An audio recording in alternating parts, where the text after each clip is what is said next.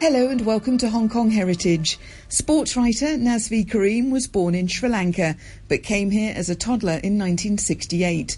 During his childhood, he would play in Kowloon Park.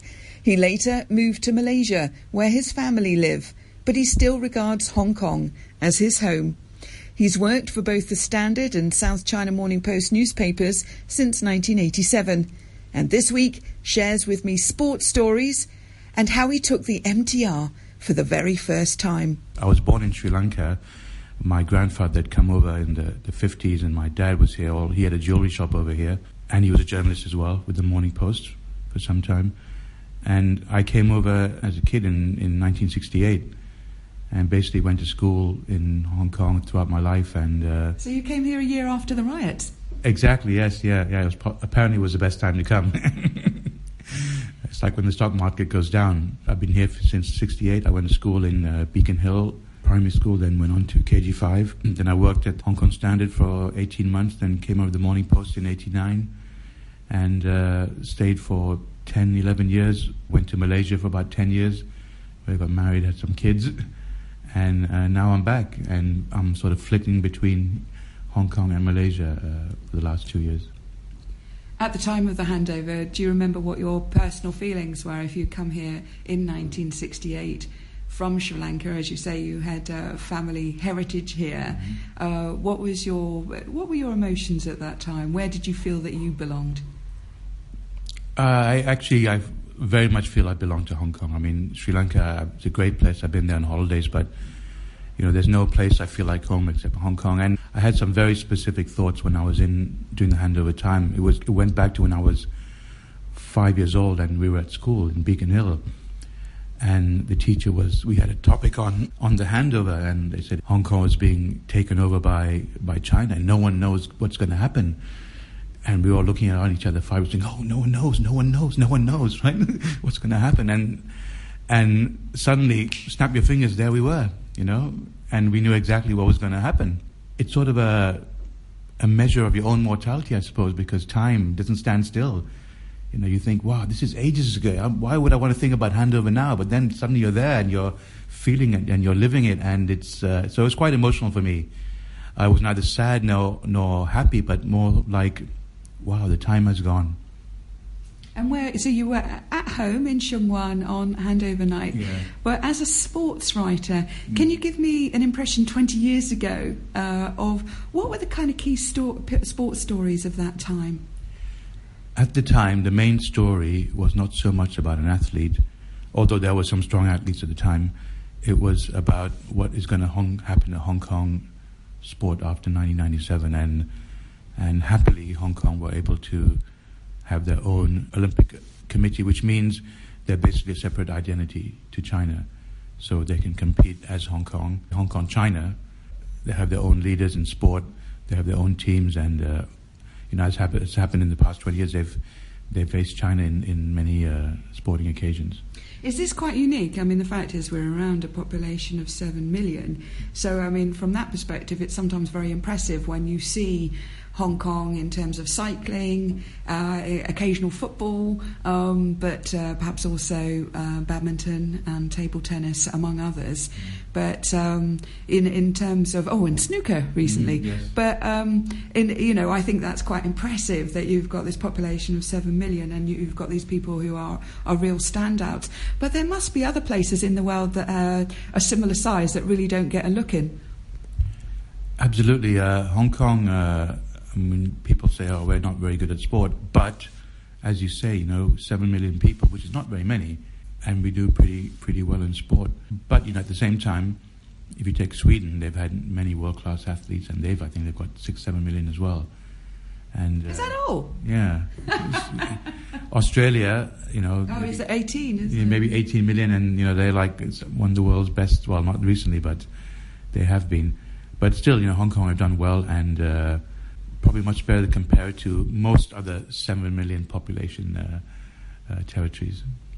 So in the run-up to the handover, can you just describe to me, perhaps in the 1990s leading up to 97, what are some of the key sports stories you remember writing about?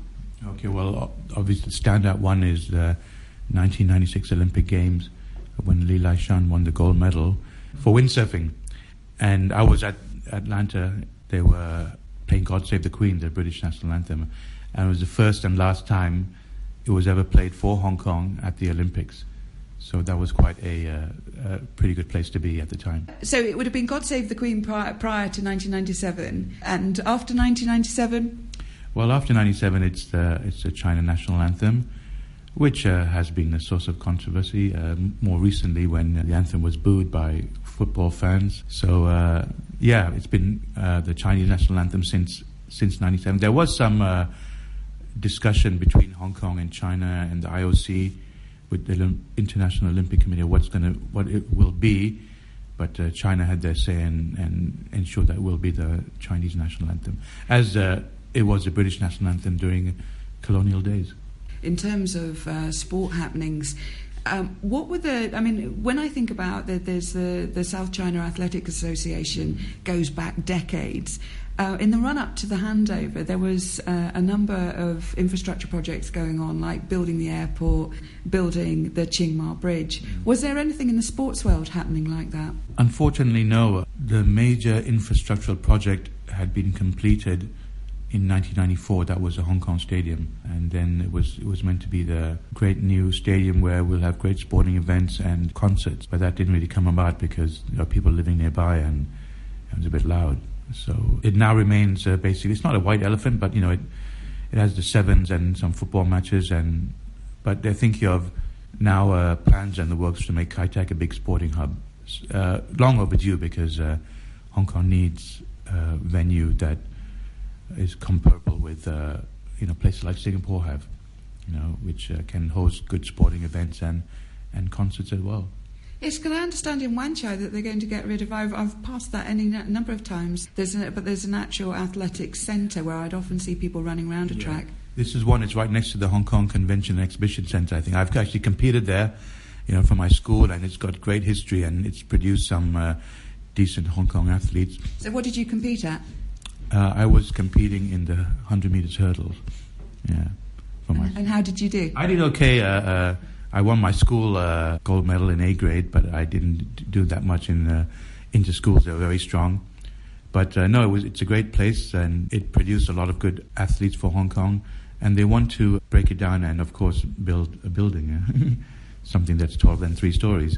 So the Athletic Association are fighting it. I don't know what will happen. I imagine the government will have its way. So what would you like to see at Kai Tak? Well, what they're planning is great. It's it's got a great stadium with maybe possibly 50,000 seaters, and side stadiums and velodromes and tracks and social areas.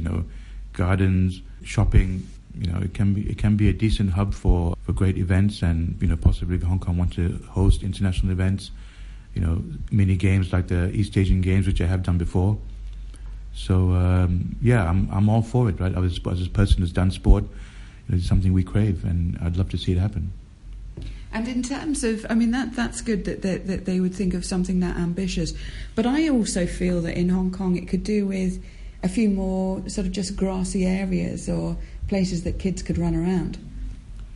Funny you should say that. I grew up in Tsim Sha Tsui, and we used to go to Kowloon Park all the time to play football, and it was so natural to play in a grass pitch.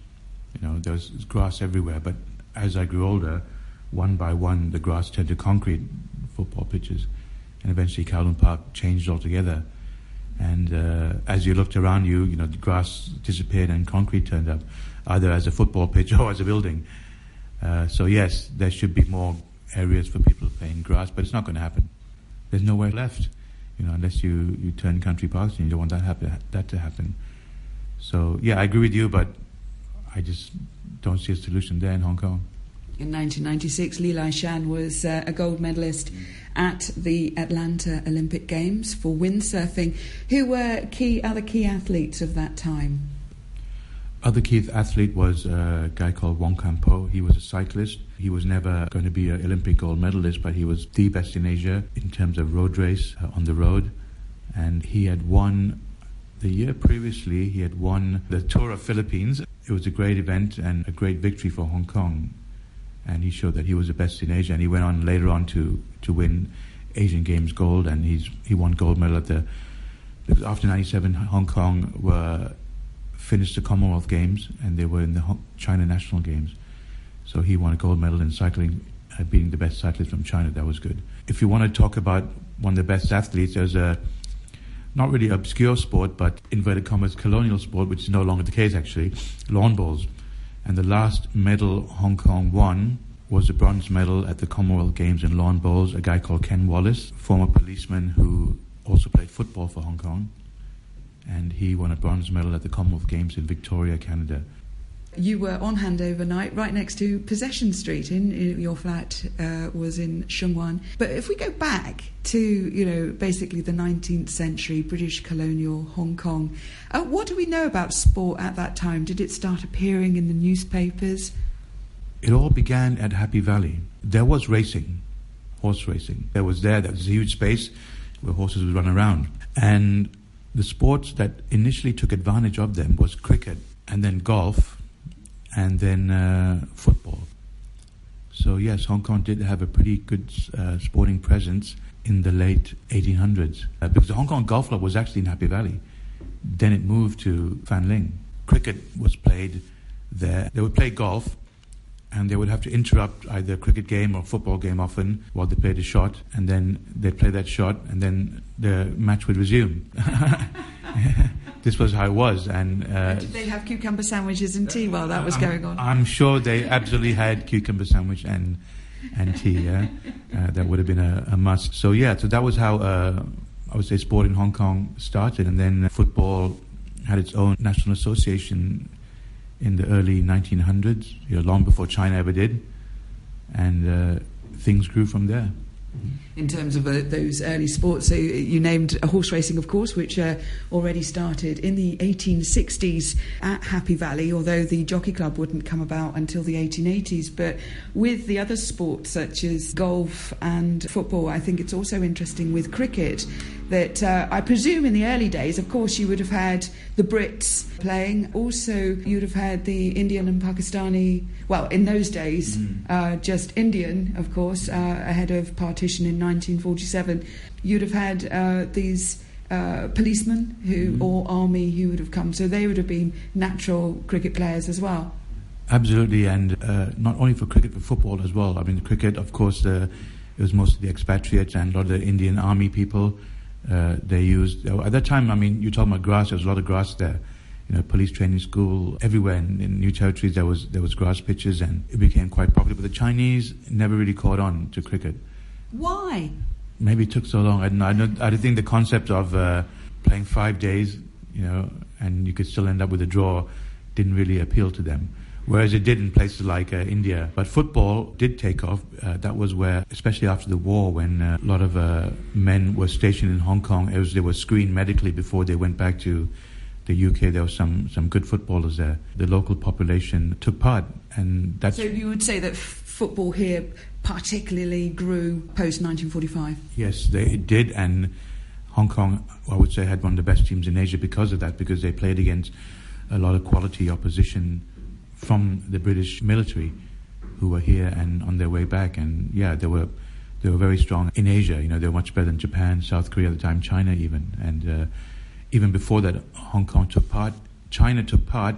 I think it was the Olympics in 1936, but it was mostly Hong Kong players. Yes, indeed. I mean, in 1936, of course, the China football team was mostly comprised of Hong Kong players, mostly from a village in Causeway Bay. So that's a true sporting success story here in 1936. But if we go back to some of the early years in Hong Kong, what really stands out in terms of sports stories? I would say for me, because my memory, can't remember what happened in the 30s or the 50s, but for me, it was Hong Kong beating China in the World Cup qualifiers in 1984.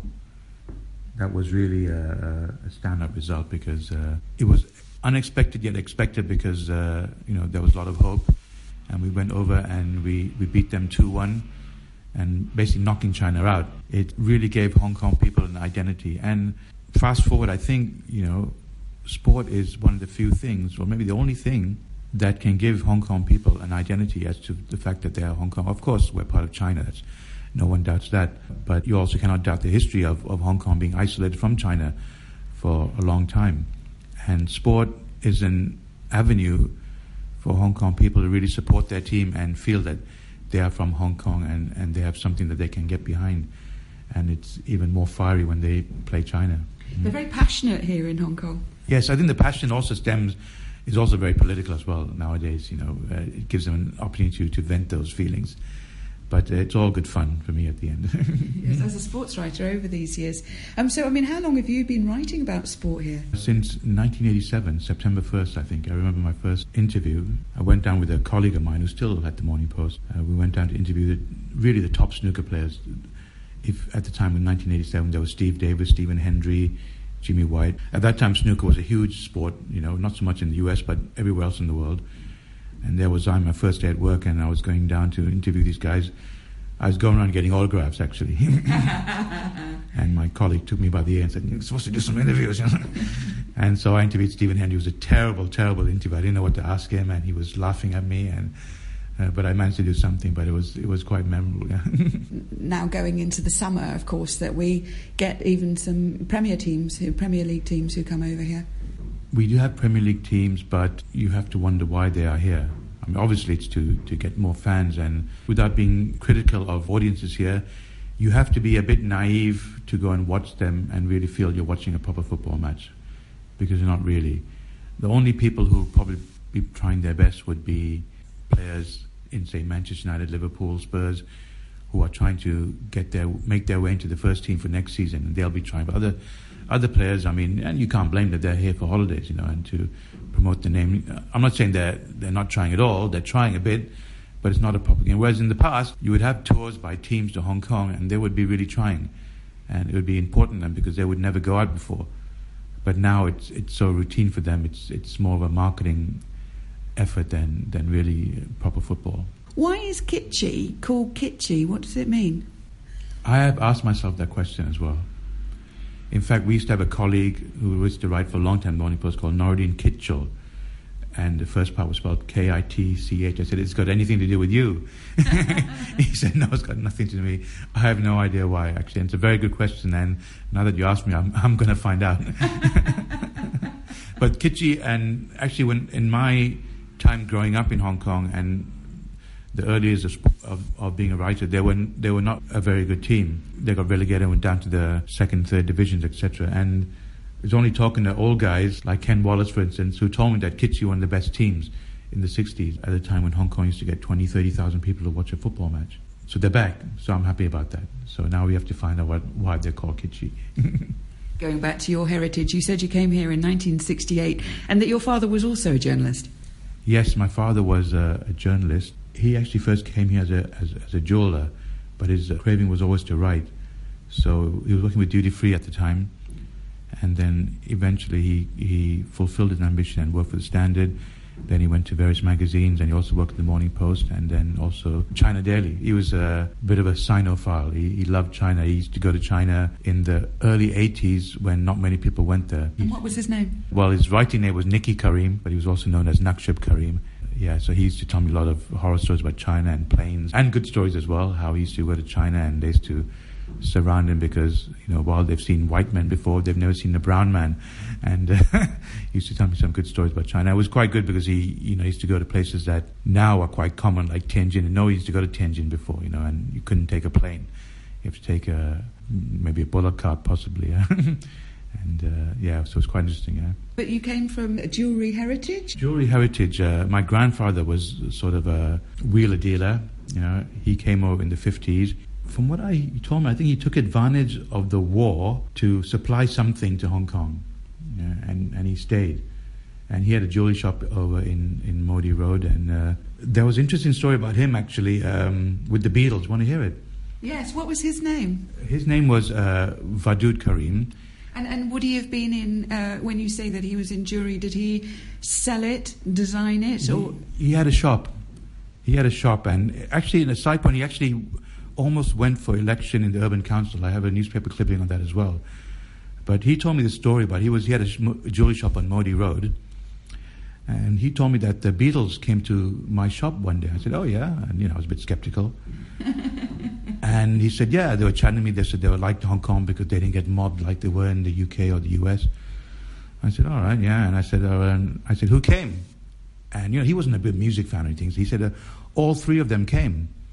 Mm-hmm. So I said, oh, okay, right. So all three of them. I said, I didn't say anything. I just looked at him, and he knew I didn't believe him because he said all three of them.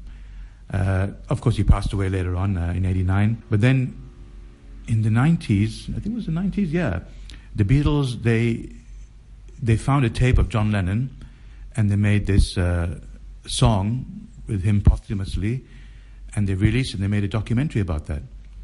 And I was watching this documentary, and they were talking about Hong Kong. I found out that when they came to Hong Kong, Ringo Starr did not come with them. So there were 3 people only. And my grandfather was right. So he died thinking I didn't believe him. Now, in terms of the jewellery, I mean, was that sort of, as I say, Sri Lankan stones, or was there just gold? Or Yes, it was Sri Lankan stone set in gold, and it was called Eastern Gem Company, and it's a property agency now. And whenever I pass that way, I get a bit sentimental and emotional because I used to hang around there and mix with people you shouldn't mix with, stuff like that in my early days. It was all good fun, yeah. Because I mean, Sri Lanka is big on gemstones. Yeah, absolutely. Yeah, they know their sapphires and rubies, and they supply a lot of them. And I'm from the race called Moors in Sri Lanka, and they're known for their jewelry and gemstones and trading. Yeah. Mm-hmm. In terms of looking back at the handover in 1997, in your Sri Lankan who came to Hong Kong as a child in 1968, and you say that in terms of you also live in Malaysia with your family there, but you feel that where you are most centred, or where your life is, or where you belong, is Hong Kong. Yeah, I would say I've told people. I said when I'm walking on the street, there's no place I feel more comfortable, safe, at home, at ease than I do in Hong Kong. In Modi Road, of course, is where your grandfather's jewellery shop was. When you're looking at, you were saying about the flat 20 years ago that was right next to Possession Street. If you're feeling nostalgic about Hong Kong and your childhood, where are places that really evoke that? Kowloon Park. Kowloon Park was just a world away from Hong Kong. I mean, even when I was a kid, Hong Kong was still a bustling city. But you go to Kowloon Park, and in those days, somebody should do a documentary on this. It was mostly grass, there would be wildlife there. And there was this area past the football pitches, if you go up some stairs, and it was former British military area being abandoned, and it was full of caves, and we used to go and hang around with people who shouldn't hang around it again, yeah?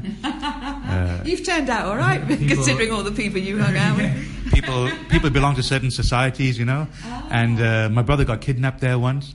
Yeah, by some guy with tattoos. With tattoos, yeah. I think he cried and eventually was released. Yeah, and we used to go and you just get lost, and you could actually get lost and not know how to come back. And now it's turned into a nice park, where you know where you're going, you can't get lost, and it's all nicely cultured and designed. But Kowloon Park was just an amazing place for any kid. It was the bush.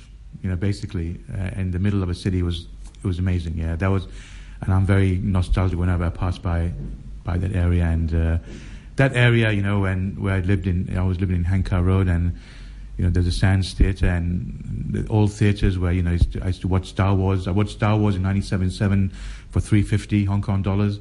I took my brother and my friend. I spent $10.50 and treated my 2 people to 3 of us went to see a movie.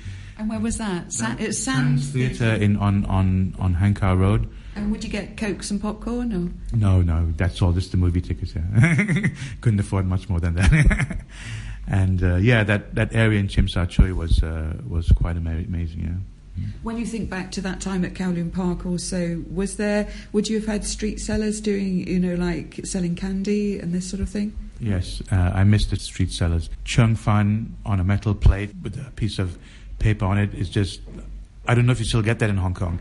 Describe it to me. Chung Fan, fat noodles, and I know the guy works so fast, he's cooking here, he's mixing this and pouring sesame seed and this all, that all, and a bit of chili, and I'll give you a little satay stick and you eat it with that, and that was amazing, yeah.